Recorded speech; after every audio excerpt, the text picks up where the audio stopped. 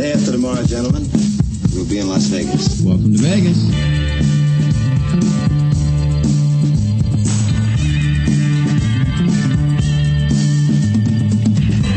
Las Vegas functions on a 24-hour-a-day schedule. The pools, the casino. Big volcano out in front. That's the Eiffel Tower. Bellagio. Riviera. The Mirage. Flamingo. Sahara. The MGM Grand. This isn't the real Caesar's Palace, is it? Want to gamble?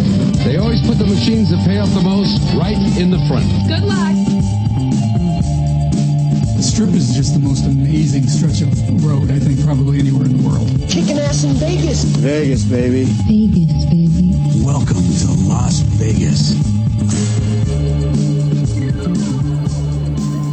The Sahara used to be referred to as the start of the Strip, when the Strip began to develop.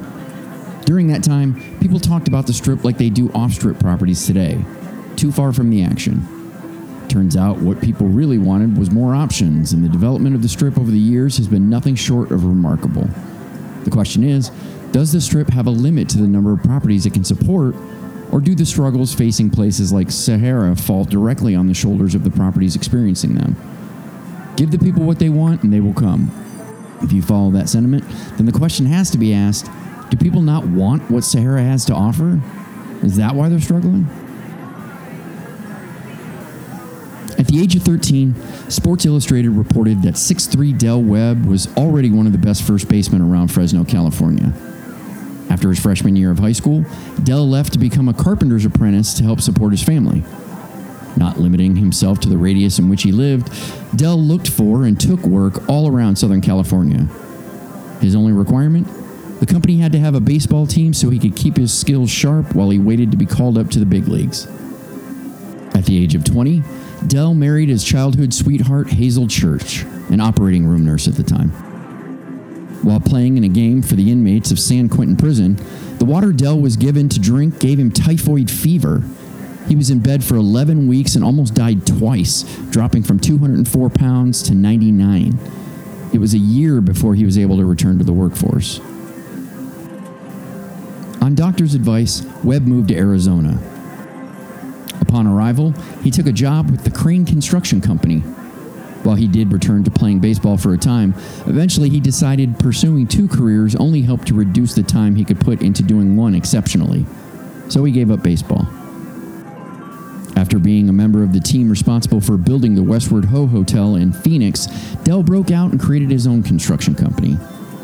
By 1933, and during the Great Depression, Del Webb's company was worth an estimated $3 million.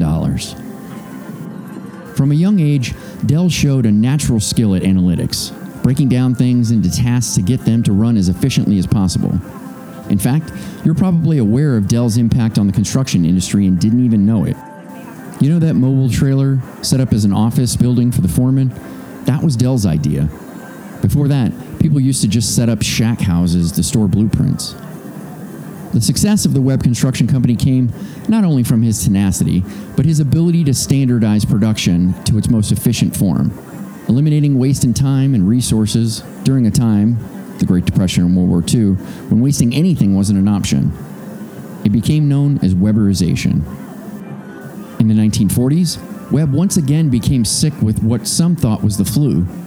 When his doctor asked him if he drank, Webb confessed to drinking 10 to 20 bourbons a day.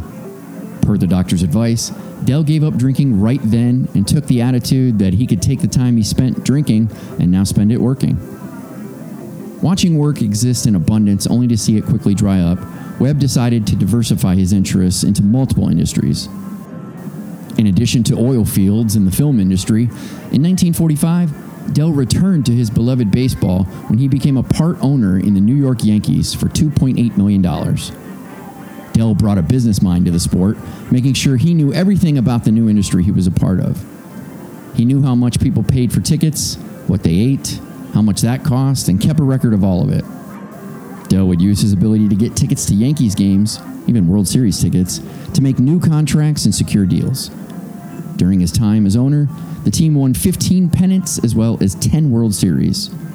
20 years later, despite his love for the game, Del sold the Yankees to CBS for $14 million.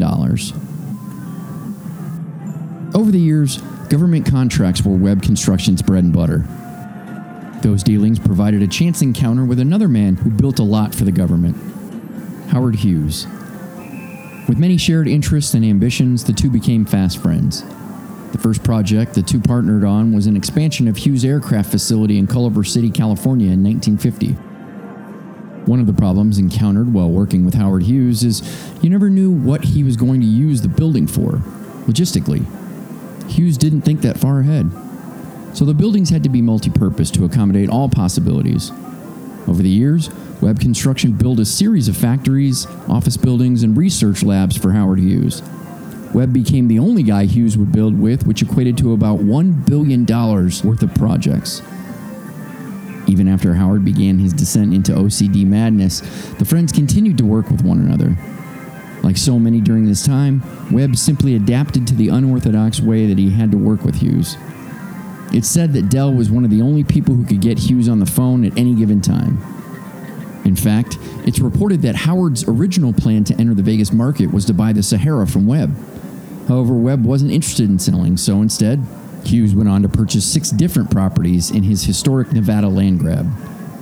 For more on Howard Hughes, check out his 360 Vintage Vegas segment, available exclusively at patreon.com/360vegas. One of the many lasting legacies Webb left behind was Sun City, a retirement community in Arizona. The idea was the development of an entire community designed exclusively for active retirement. That was unique to Webb's concept. The idea of a retirement community wasn't Dell's. That had already been done in Arizona, northwest of Phoenix, a community called Youngtown. It was the prototype that Webb would use as inspiration to take the idea to the next level. Research was done with psychologists, geriatric specialists, and even trips to the retirement capital of the U.S., Florida, to hear from the people that would be the target market for Sun City, to learn what they liked and didn't like about their retirement communities. The concept was so popular, demand rapidly outpaced supply. Time magazine celebrated Webb's idea by putting him on the cover of the August 3, 1962 magazine. The Sun City concept was such a success that similar projects were developed for California and Florida. The first thing Webb built in Las Vegas was a gas station in the early 1930s. At the time, Las Vegas was considered just another place in between California and Utah. The first hotel casino Dell built was the Flamingo. While the original plan wasn't his, once Bugsy Siegel forced out the true idea man behind the project, Billy Wilkerson, he brought in Webb to help him finish the project. For more on Billy Wilkerson, Bugsy Siegel, and the story of the Flamingo, check out their 360 Vintage Vegas episodes, available exclusively at patreon.com/360vegas.